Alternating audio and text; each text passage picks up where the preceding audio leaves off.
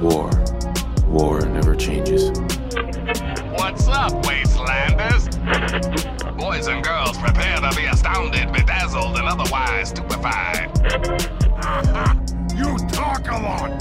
Sound funny when you talk like a stupid human. I am online once again. Tremble, world, before my electric heating coil of doom. What's up, Wastelanders? Welcome to Tapes from the Wastes, a Fallout fan podcast, bringing you Fallout lore, news, discussions, gameplay, and more. I'm one of your hosts, KDB. This is one of our mini-tape episodes. We do these from time to time just to fill gaps between our longer deep dive lore episodes and discussion episodes. Yes, so we've got another new lore episode coming very, very soon, but just to tide things over, we've got today's episode, which is a mini-tape on the Deathclaws. So if you're a fan of Fallout, you'll be very aware of the Deathclaws, but here we're just going to have a little look, not a huge deep dive into Deathclaws, but a little overview of how they came to be, their purpose in the Wasteland, and all that kind of stuff. Some interesting facts that you might not know about Deathclaws. So I do hope you enjoy. As I said, we'll be back again soon with a much longer lore episode, but for now, here's the mini-tape.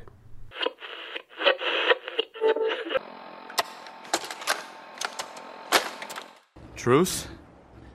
Truce. No one has to be anyone's dinner tonight. Good, Deathclaw.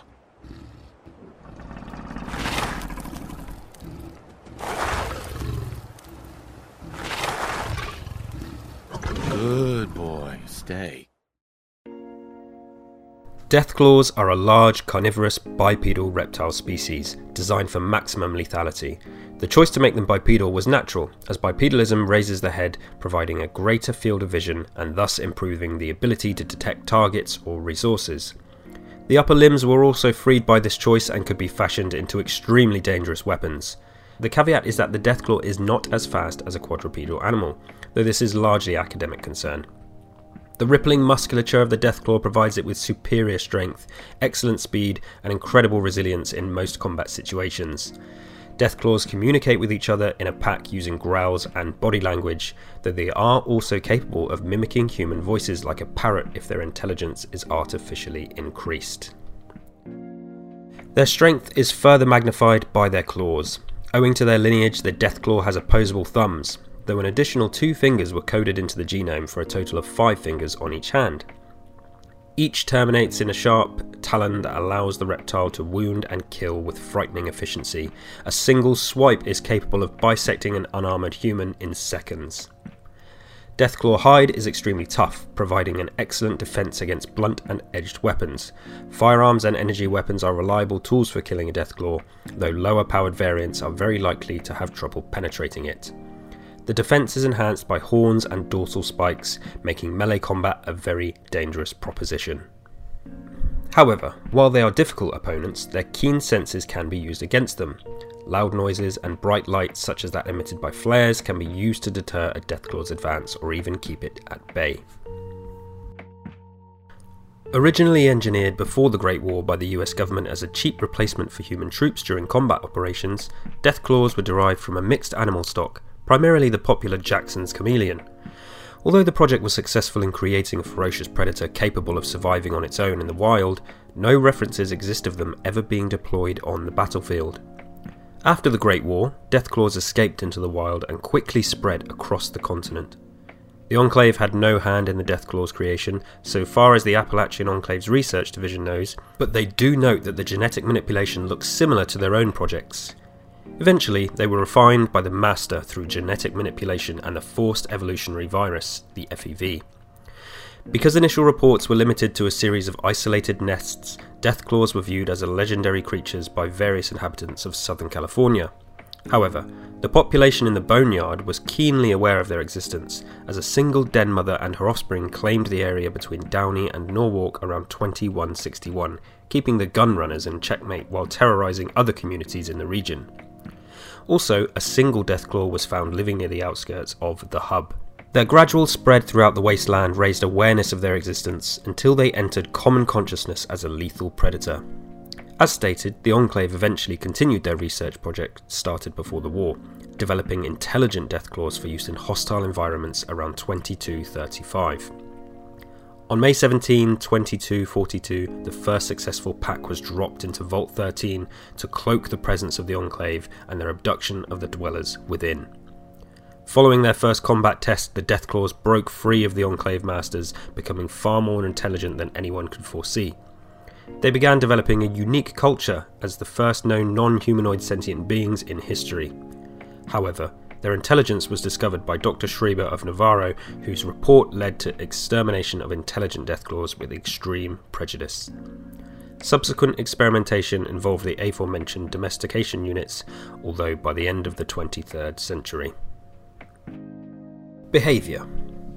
Deathclaws are pack animals, with the leadership role assumed by the alpha pair, the strongest male and female Deathclaws in the group. The remainder of the pack follows the leaders and migrates along with them. Coupled with their pack behaviour is a fierce territorial instinct. Deathclaws will usually opt for territories away from inhabited areas, most likely due to the noise, but may settle into temporarily abandoned human buildings and areas, as was the case with the Boneyard warehouses circa 2161 or Quarry Junction in 2281. Once it claims a territory, a pack is exceedingly difficult to dislodge, as the alpha male will not abandon a claimed territory even if the pack mother is killed, while the alpha female will simply choose another mate to procreate. As such, reclaiming a Deathclaw territory usually requires either killing both pack leaders, causing the pack to scatter, or wiping out the entire pack. Neither is particularly easy. Reproduction. Deathclaws are made even more dangerous by their reproductive instincts. Unlike Jackson's chameleons, Deathclaws are an oviparous species. Female Deathclaws will lay eggs in clusters, sired by the strongest male Deathclaws in the pack, typically the alpha male. Survival of the pack is coded into the Deathclaws, and the pack leaders will instinctively select only the strongest partners for procreation. If killed, the pack mother will typically be replaced by another female in short order. While Deathclaw eggs are durable and resilient with a remarkably long shelf life, Deathclaws will seek out dark, sheltered areas to set up their nests. Lone Deathclaws will also claim territories and create nests, usually in sheltered and secluded areas. If they are female and have been impregnated by a male Deathclaw, they will prepare a separate nest for their young, protecting their hardy eggs with whatever their small objects are at hand, such as small rocks, fallen leaves, twigs, and bones left over from their meals. A juvenile Deathclaw is born without prominent horns or dorsal spikes, which grow as it matures, and both of which act as secondary sex characteristics. Horns grow forwards on males, with larger being more desirable, and grow back and upwards on females. Dorsal spikes grow much the same way as horns on males and act much the same way with the larger being more desirable, but on females dorsal spikes do not grow as large as they do on males and tend to be short in comparison. Claws, on the other hand, are present from day one. Baby Deathclaws are born with a light brown skin tone and live under the protection of their parents within the pack. The skin darkens as the Deathclaw matures, reaching deep brown upon entering adulthood, and eventually dark brown, black, or even black and blue for old, experienced Deathclaws. Relationships with humans.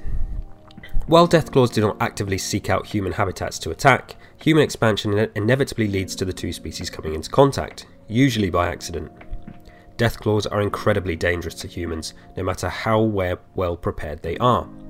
Even Brotherhood of Steel patrols are known to suffer severe casualties if they walk into a Deathclaw's territory unaware. The Enclave sought to exploit their fierce instincts and ferocity and use them as cheap, expendable troops for use in hostile environments. Their initial experiments, starting in 2235, focused on using a modified FEV strain to artificially increase the intelligence of Deathclaws, and succeeded in creating a single pack of modified intelligent Deathclaws, led by Gruthar. Intended to only be smart enough to follow orders issued by their handlers, they have developed far higher intelligence than the project assumed was possible. After the first unit was fielded, Dr. Schreiber's experimentation revealed that the whole breed was summarily exterminated at the site they were first unleashed, which was Vault 13. Subsequent efforts, once the Enclave regrouped at Raven Rock, were focused on cruder but more reliable methods, domestication units. These devices are surgically implanted into a captive Deathclaw's brain and skull, allowing Enclave troops to issue commands to the fierce reptiles as if they were pets. Of course, without human interface, Deathclaws are a continuing hazard in the wasteland. Despite the efforts of the hunter teams, they continue to set up nests throughout the wastelands. The ferocity of Deathclaws and their incredible resilience has earned them the respect of the Wastelanders. Their existence was treated in skepticism in the first century of the war, and many considered them a tall tale on the order of ghosts and demons. However, the steady increase in Deathclaw populations eventually secured them a place in the common consciousness. When used for comparisons, Deathclaws are usually synonymous with ferocity and resilience. Deathclaw eggs are also a known delicacy, used to make omelettes that are highly nourishing and delicious at the same time. So here's some insight from Scott Campbell, a developer on Fallout 1 and 2. Was it always a big scaly lizard thing? No. My initial design for the terrible creature was the apex predator of the wasteland, a mix of a wolverine and brown bear mutated by the FEV. It could survive the environment and feared nothing, a legendary force of nature that struck terror into the hearts of men. Unfortunately, the artist took one look at my concept sketch and said, "Dude, that's way too much hair." It was true. The Wolverine bear was very furry, and there was just no way around it. So here's what happened. The newly formed Black Isles started working on what would be Planescape Torment. One of the first art pieces was a monstrous creature called a Tarrasque. It was sculpted in clay and was then point by painstaking point digitized in a 3D model. As Planescape moved forward, it turned out that the Tarrasque wouldn't actually be featured in its design, leaving the tasty model in disuse. Thus, the furry Wolverine bear became a hairless reptilian biped.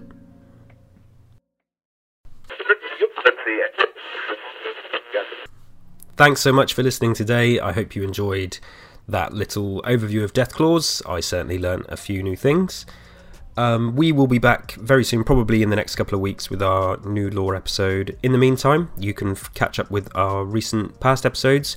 Before this, Eric and I did a discussion on Fallout 3 and a bit of a retrospective, and that's become one of our most listened to recent episodes, so thank you for taking the time to listen to that if you have. If you haven't, please do go check it out, along with many of our previous episodes, which are all available on all the usual good podcast platforms.